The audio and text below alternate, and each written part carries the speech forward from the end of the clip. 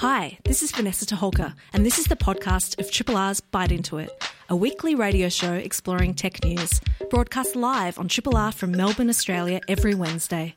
Hope you enjoy the podcast and feel free to get in touch with us via the Triple R website or Bite Into It's Facebook or Twitter accounts.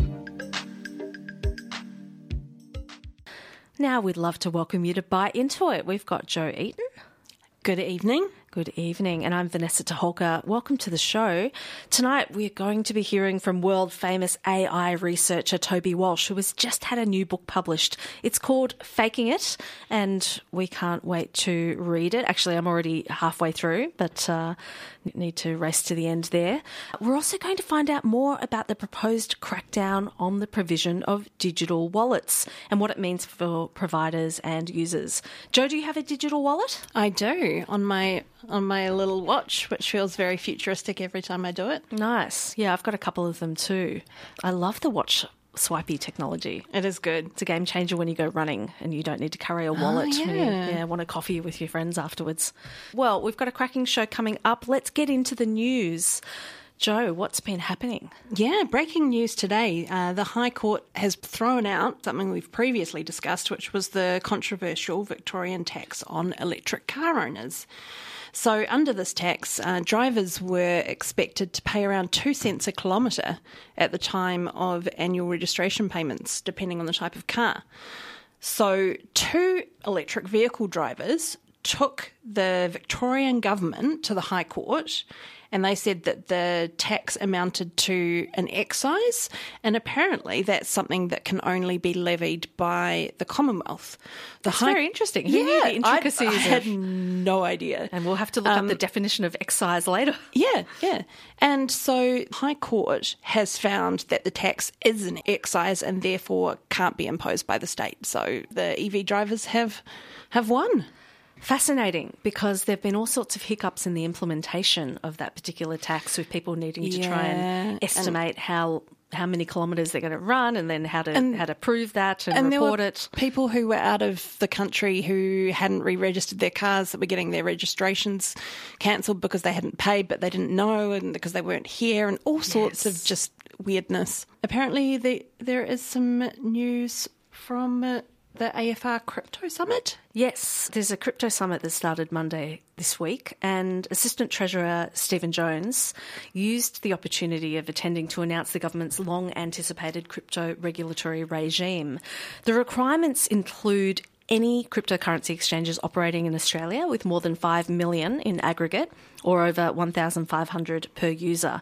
So they will be required to have an Australian financial services licence, which means that then opens them up to a bunch of standards and rules that they now need to meet around disclosures, around solvency and cash reserve needs, submission of financial accounts, and management of conflicts of interest. It's very timely, some would perhaps say overdue, but in the wake of things like the Sam Bankman-Fried news and the vulnerability of people with their money in some of these crypto exchanges, it's, I think, a necessary step when you've got so many consumers in a space and the risks are quite high. So I think it's got to be a good thing.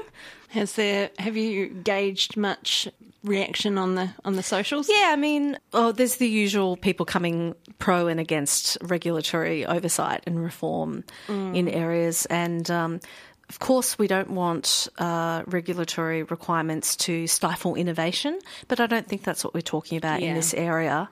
Some people are also frustrated that, they want to escape regulation and escape oversight by using these sort of means. So anytime that there's more of that, inherently they feel less free or some, I'm sure they could put sort of general, I'm sure they could put their arguments forward better than I could, because I definitely come down on the consumer protection side of things. Speaking of which, after almost 3 years of negotiations, the ACCC, the Australian Competition and Consumer Commission, and NBN Co have agreed new pricing terms and some non-pricing related terms as well. These changes are going to have a direct impact on NBN users, which, let's face it, is many of us, not just consumers, but businesses as well. So some of those impacts will be price drops. They are scrapping connectivity virtual circuit bandwidth charges for services operating at 100 megabits per second or more starting December 1. Those charges will also disappear for other services by mid-2026. And there's a lot of this sort of phased approach throughout the new agreement. They're also making the minimum plan speed 25/5 megabits per second, so 25 megabits per second down, 5 upload. They're also introducing a basic voice and data service at about half the price of their current entry-level broadband package. And that's a real issue in terms of accessibility to NBN. First of all, there's being able to get on the NBN and having it in your area at all. But then, if the basic plans are already set quite high, then that can be a second barrier to entry. So that's a really great win for the ACCC. That's excellent. There's a range of other changes, including some protection from future price hikes built in. If you're interested in that, it's covered in a lot of places. One of them is itnews.com.au. Head out there and check out the news from the ACCC themselves as well. So that's it for news this evening. We've kept it local, we've kept it relevant, and we don't want to wait too long to get to our amazing interviews this evening. This is a podcast from Triple R, an independent media organisation in Melbourne, Australia. Triple R is listener-supported radio and receives no direct government funding. If you would like to financially support Triple R by donating or becoming a subscriber, hit up the Triple R website to find out how. Thanks for tuning in. You'll be glad you did, because Tony Walsh is one of the world's leading researchers in artificial intelligence. He is a professor of artificial intelligence at the University of New South Wales and leads a research group at Data 61, Australia's Centre of Excellence for ICT Research. He's written several books, many of them touching on AI, and has a new book called Faking It, Artificial Intelligence in a Human World. And in it, he explores all the ways that AI fakes it. He's not going to be faking it with us tonight. We've got him on the line. Welcome to the show, Toby. Thank you very much. I assure you this is the real Tony Walsh. Excellent, excellent. Well, we'll throw in some curly ones and just to test and make sure that's legit as we go. Now, I've got to start with a confession. I have not finished reading Faking It yet, but I'm really enjoying everything that I've been reading so far. So the book it starts off talking about the artificiality of artificial intelligence, and you do a bit of unpacking of the name. You can't go anywhere and escape the expression AI these days, and everyone's considering it and what it means in our lives.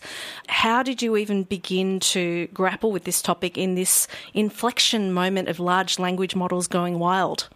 Yes, so the book largely wrote itself. There's such an interesting collection of ways that AI is entering our lives, and some really fascinating conversations and concerns that people are starting to have. And I thought it was really important that we should try and open these conversations up and at least explain what the technology can do and what it can't do, because there's unfortunately, a lot of people's understanding is driven by Hollywood, and that is still fantasy, and the reality is much more down to earth. And when we think about AI, artificial intelligence, people tend to focus on the I, the intelligence. Not surprising, because that's quite an important part of us. Our intelligence was what got us to be here. But I don't think we put enough emphasis on the artificial, in the sense that it's going to be quite different, quite artificial to human intelligence. And that's really important to understand and to recognise, and that once you realise that the intelligence that we're going to build in machines is perhaps going to have quite a different flavour to human intelligence, then that answers a number of questions about where we should hand responsibility over and how we should approach it. You're right. It really does start opening up the conversation around AI as an augmentation of our current capabilities. And that's already a helpful concept in framing how these are going to be involved in our day-to-day lives, and particularly our working lives, I think, where so many of us are being asked to help understand and navigate through what does generative AI mean for our jobs. Tell us a bit how you're thinking about the strengths in artificial intelligence and what we might hand over to machines. Well, when you realise it's going to be a different type of intelligence, then you should ask to think, well, what is its strengths and what are its weaknesses? And some of those things are quite complementary to humans. So there's lots of dull, repetitive things that machines are perfect for doing. Humans never like doing, we're never very good at doing, that we should allow machines to do. And equally, there are certain things where we shouldn't hand those decisions to machines. We shouldn't make very high-stakes decisions, whether they be in the judiciary, in our welfare system, or on our battlefields. Those are really high-stakes decisions, and at the end of the day, I think we want to keep humans, accountable humans, in the loop there. And if we do remove humans from the loop, even if machines are making better decisions, I think it's not the sort of world that I suspect many of your listeners want to wake up in. I suspect you're right. When people start grappling with AI, I think we can see them try all sorts of wild things to varying degrees of success, and some of them a bit misguided, but maybe it's hard to realise that in the moment. You mentioned so many examples in the book, and I'm only partway through, but one that you brought up was a Stanford University study on AI, and it was being applied to trying to identify sexual orientation, a gaydar, if you will. Yeah. And could you tell us a little bit about this particular example and what broader ethical challenges you see in developing AI systems? Let me say right up that there's just so many things wrong with the idea that you could build a computer to be able to recognise from a picture, actually there were pictures that were scraped from dating websites, someone's sexuality, whether they were homosexual or heterosexual. I mean, it's wrong on so many different levels. To think that sexuality is a binary thing for a start, completely wrong. And to think that it's something that's decided by your appearance. Of course, it's not decided by your appearance, that's something you should be deciding it. And then even supposing that you could do this, which is, I've already given so many reasons why you shouldn't be doing this or you couldn't be doing this, it's so wrong on a moral sense because we know there are a bunch of countries where homosexuality, for example, is still illegal, still punishable in a couple of countries by death. So to make it available a tool that could allow people, wrongly and perhaps in some cases, many cases, to be able to try and identify someone's sexuality, it's just an invitation for misuse. How anyone thought that we should do this and how it would be an acceptable or practical or useful thing to do is beyond me. But we need to be aware. It was proposed, a serious study out of a respectable university, and so we have to be very cautious. And we never ask this question often enough. Just because you can, should you? Yes. Just because you can try and build something, maybe you shouldn't. Maybe the world would be a better place if we didn't go down that road. And I always say to people that technology is not destiny. It's about making appropriate choices. And there are some choices where technology will bring benefits into our lives, will save us doing dull, repetitive things and free us up to focus on the better things in life. And there are other places where technology, actually, I suspect, will take us to a place where we know what it's going to be. It's the world that authors like Orwell and Huxley have warned us about. Well, thank you for using that example because I think sometimes in the excitement of applying new techniques, people can get a bit carried away, and I don't know where the ethics committee was on that particular example. But there are probably areas that are less straightforward to navigate and that cause me more concern as a community journalist, and those are around deepfakes and the concept of mass persuasion. We've seen deepfake technology improve before our eyes over the last few years, and we know that we face significant challenges in recognising fake content already. How do you, envision society coping with the growing prevalence of deepfakes, and what steps do you think should be taken to mitigate this? I don't think there's one answer to this question. It's a very important question because we are seeing our society increasingly polarised. We are seeing these technologies being used to inflame us. And the technology is only getting better and better and more convincing. So we're going to be fooled more and more often. So we're going to have to prepare ourselves for a world in which things that you see, you have to entertain the idea are perhaps going to be fake. Things you hear are not going to be real. And so there's a variety of things. Education is going to be really important to educate people to actually ask the right questions and check the veracity of what they're looking at. Law is going to be necessary.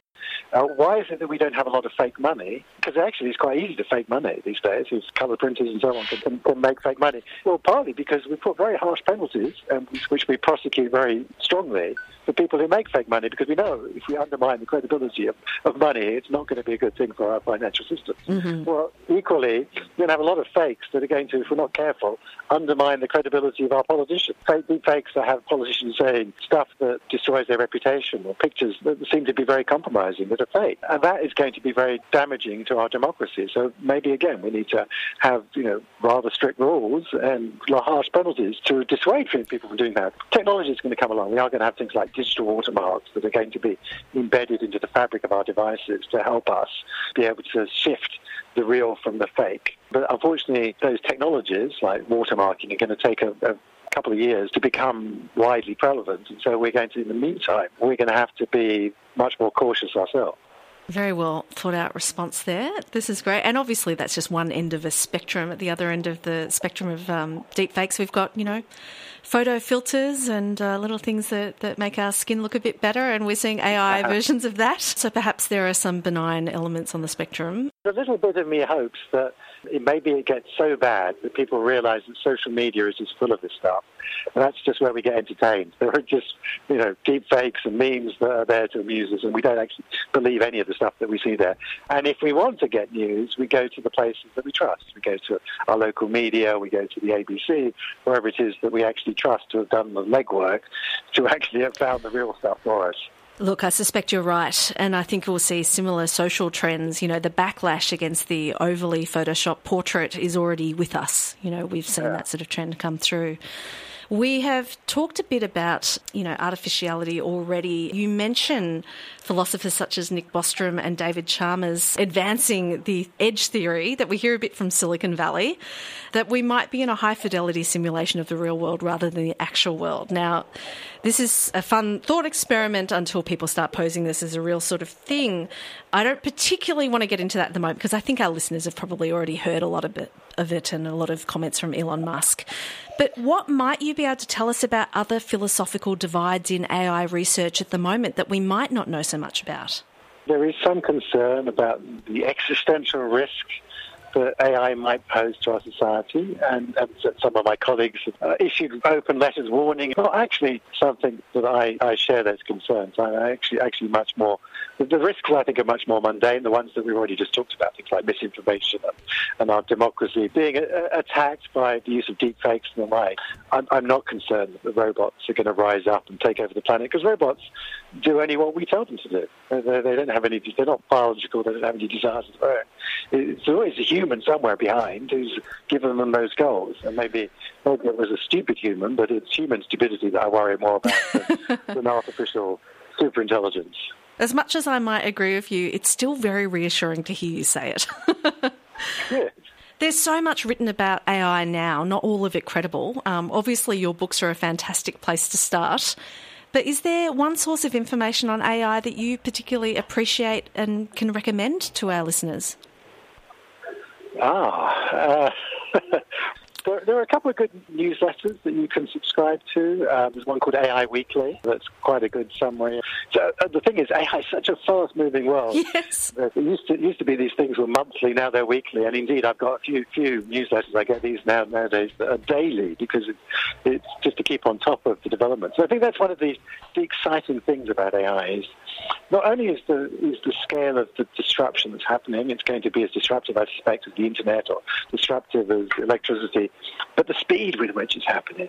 It's happening so quickly. It's not a coincidence that ChatGPT was the fastest growing app ever. It's now in the hands of over 1 billion people. And we've never, I think, faced technological-driven changes which are going to happen so fast. And you could get the technology so quickly into the hands of so many people. I had another question. You mentioned that humans program the robots and that's the area that we should maybe focus our attention and where things can get problematic.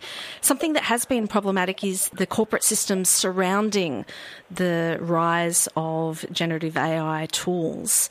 And you had done a bit of unpacking what went behind ChatGPT and OpenAI paid workers in Kenya, less than US $2 an hour to identify offensive and toxic content.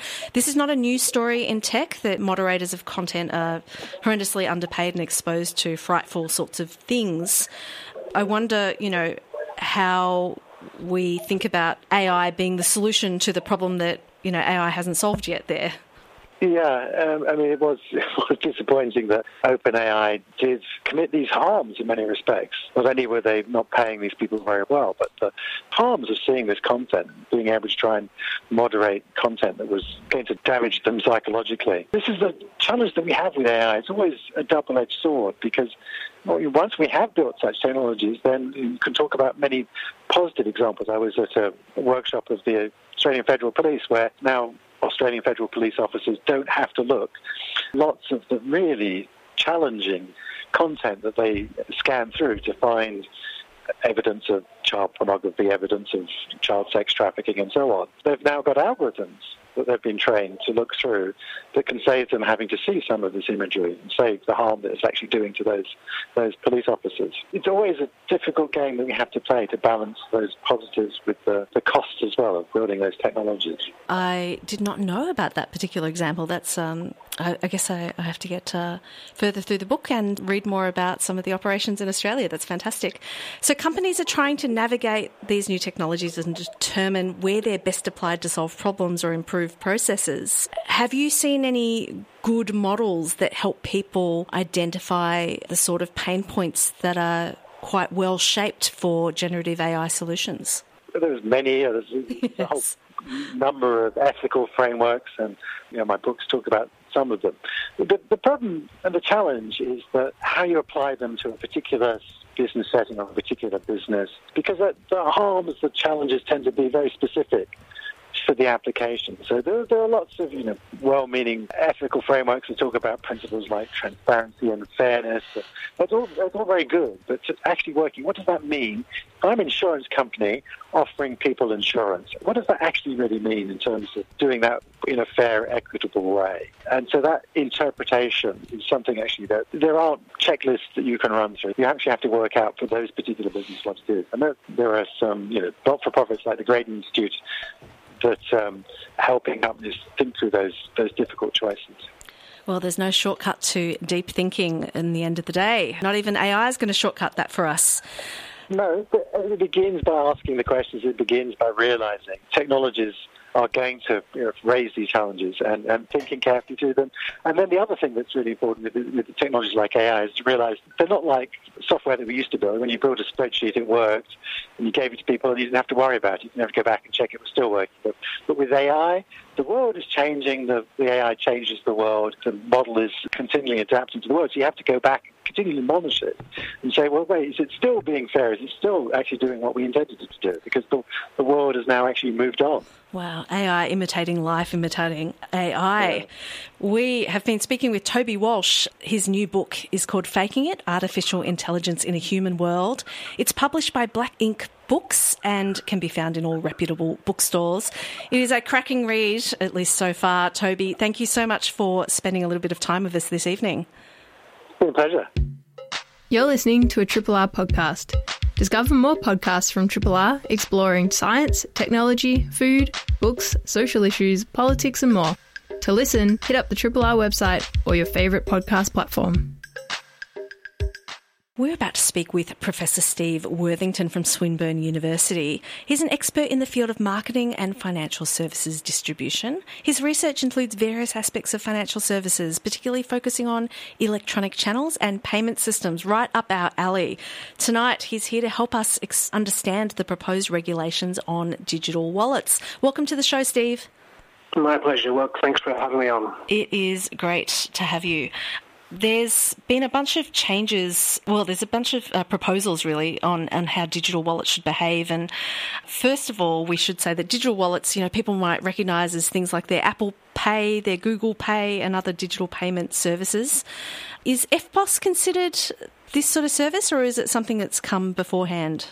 We'll start with the big picture and then drill down to that particular question. I mean, really what we've seen in the past, 50 years is the decline of cash as a payment There's still a lot of value in cash as a store of value, but nevertheless we've seen a decline of that and basically replaced by payment cards, both credit and debit cards. And what we're finding now, for example, some figures the other day, cash accounts for just 13% of all payments made in 2022, and that's because of the increasing use of payment cards. But then we get all these digital wallets come along, and now we know that payments using digital wallets, or watches as well, are up to 35% of the total card transactions in the June quarter for this year. So we've seen that people have moved along from cash, they moved into cards, and now they're moving gradually into using digital wallets. Is there much information about the nature of who is most likely to be using digital wallets? Well, I saw something the other day which said something like, it's across all age groups, but in particular that age group between, say, 18 and 30, which has seen the most usage of that particular product. Oh, that is interesting. I thought this one might buck the trend of younger people leaning in, because there are plenty of older people I know who are very excited about the digital watch technologies and gotten right on board saying this is the Dick Tracy future that they were promised. Yes, indeed. It is often the case. It's a well-promised thing, but I think it is across the board in terms of age groups anyway. I have read it predominantly with a younger audience.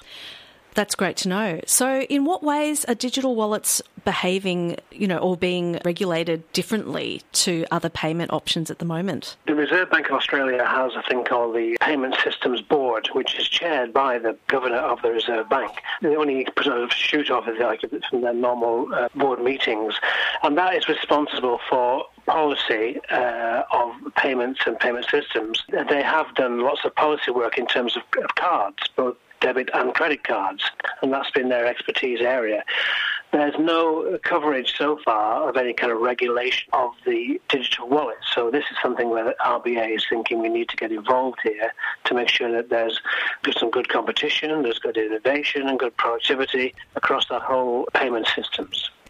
That sounds like a good thing for consumers. What sorts of regulation might be imposed? Because that might help us understand the benefit. Well, one thing to bear in mind here, you mentioned it before, we've both got Apple Pay and Google Pay. As I understand it, Apple Pay is by far the huge majority of people using Apple rather than Google. Now, the banks do pay a very small fee to Apple for the use of their card products that they issue. So there is a very small amount of this paid for every $100 spent. Apparently, money has to be passed to Apple. That's not the case with Google. So I guess the RBA is thinking, well, the RBA has a big influence on merchant service fees when you're paying by cards. And they want to see that there's not a distortion of those fees because of people are using digital wallets. Well, that sounds like a good thing, particularly when you're talking about a lot of these companies being international ones operating within our jurisdiction, I guess you'd say. Is it likely that people start shopping around for devices? Is this the sort of feature that people will change their mind about which device they get because of the fees involved, or are all of the fees invisible to users? Well, at the moment, all those fees are invisible to users. Merchant service fees are partially visible. And of course, we've seen a big upsurge, I believe, in terms of surcharges being made on payment by cards and indeed payment by digital wallets because they're linked to the cards they are. So we might see something along the lines of the way the RBA is intervening through the Payment System Board into the merchant service fees for cards, similarly with the merchant service fees for digital wallets. And that's an attempt then to get a grip of, well, exactly what is this costing us as consumers, and what is it costing the banks, and who's getting the benefits from this, et cetera, et cetera. So I think they'll be keen to spread their net of regulatory influences into digital wallets. And then if we look at competition, it sounds like there are two major players in this space in Australia at the moment with Apple and Google. Are there any other, strong contenders, and how might the government encourage a bit more competition? Well, that's a really, really good question. In a way, it parallels the cards market. The two big players are MasterCard and Visa. There are some subsidiary players, American Express and Diners Club, but nevertheless, I don't know what the answer to that would be. There is, for example, a Chinese WhatsApp, isn't it, as a payment site. So, there are possibility of other players coming into the market in Australia, but at the moment it's been, as I said, been captured by Apple particularly. I think the RBA would like to see that it doesn't evolve into a monopoly rather than just a duopoly Yes. And have you done any research, Steve, into services like Venmo that involve direct money transfer? I mean, I think it's clear they haven't taken off in Australia because our banks have been quick to get onto account-to-account transfer.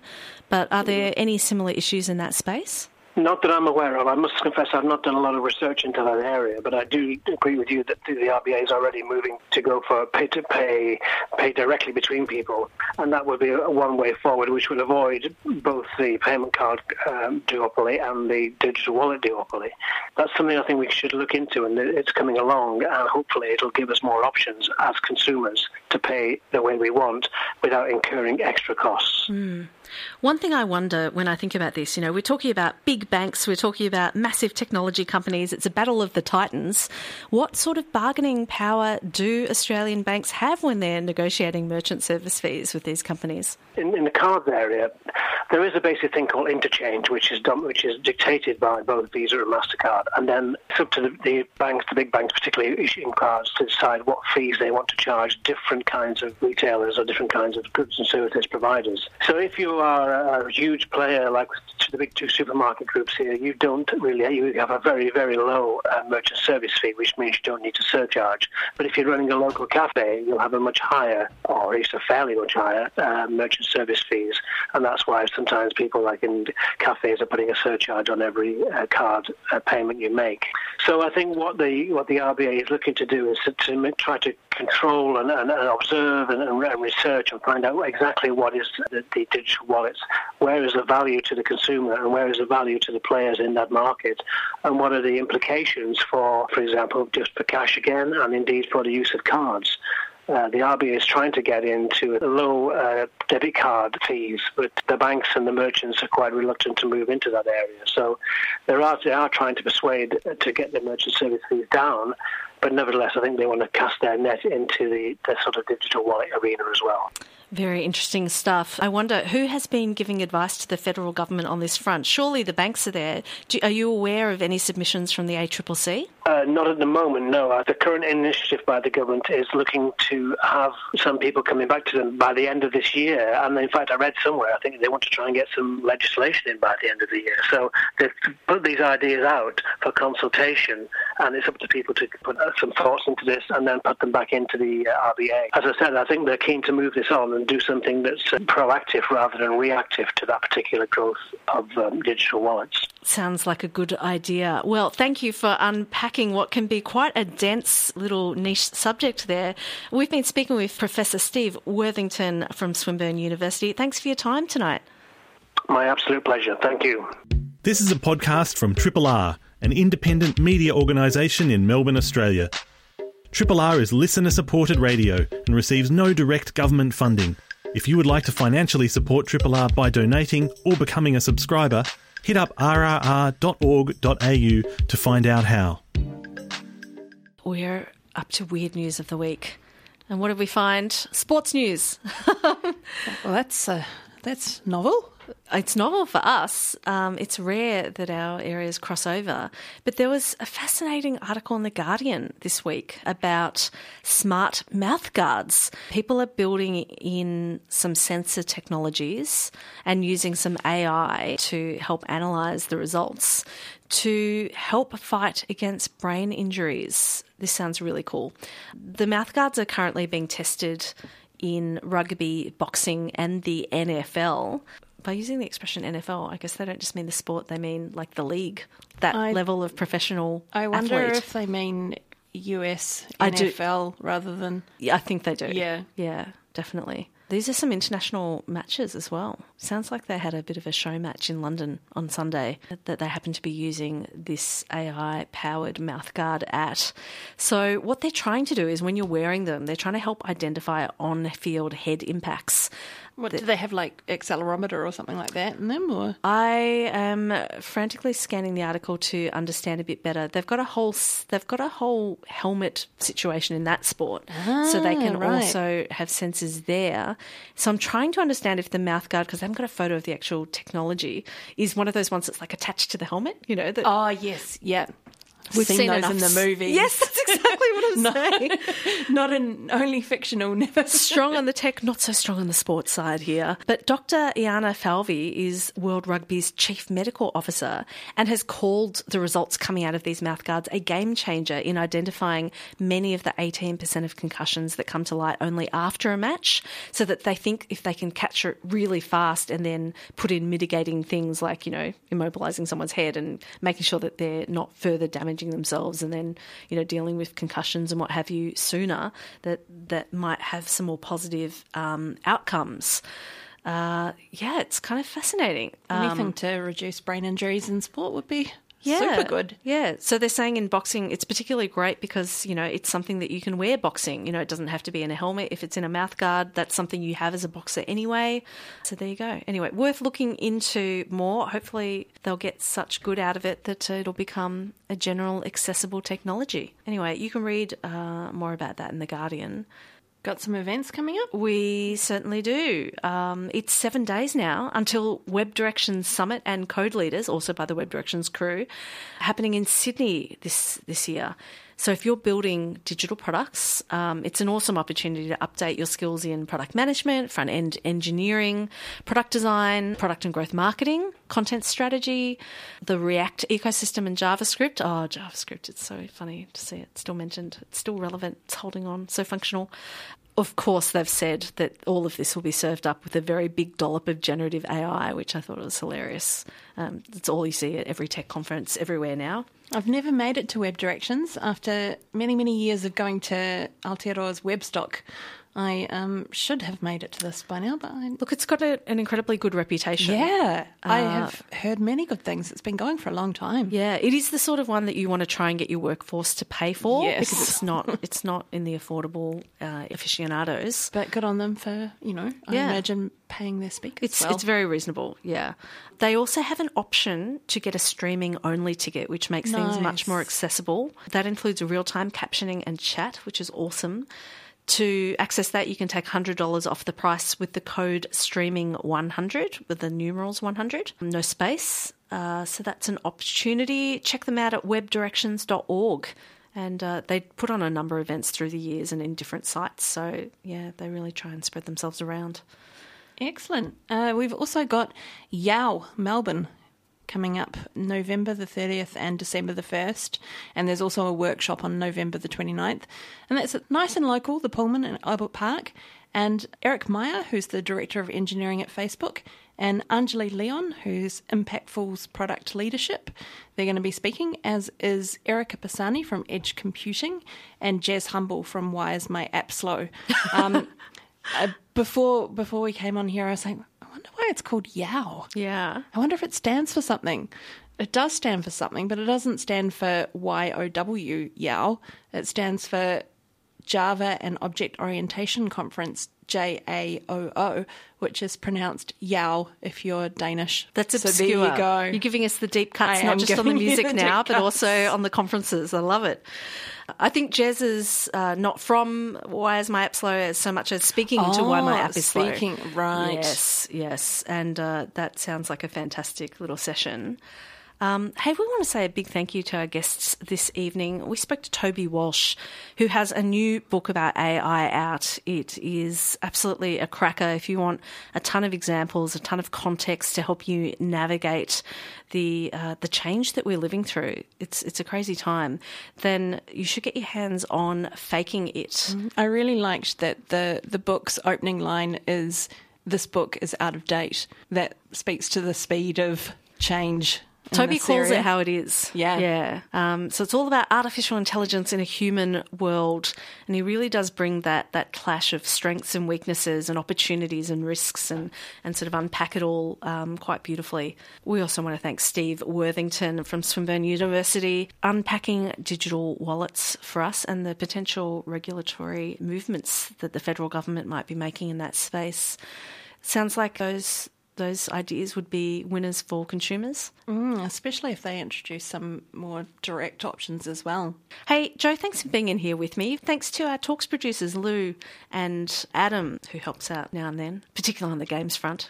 As you know, as games expert. They look after us well. They certainly do. We've been Bidental. We'll be back next Wednesday.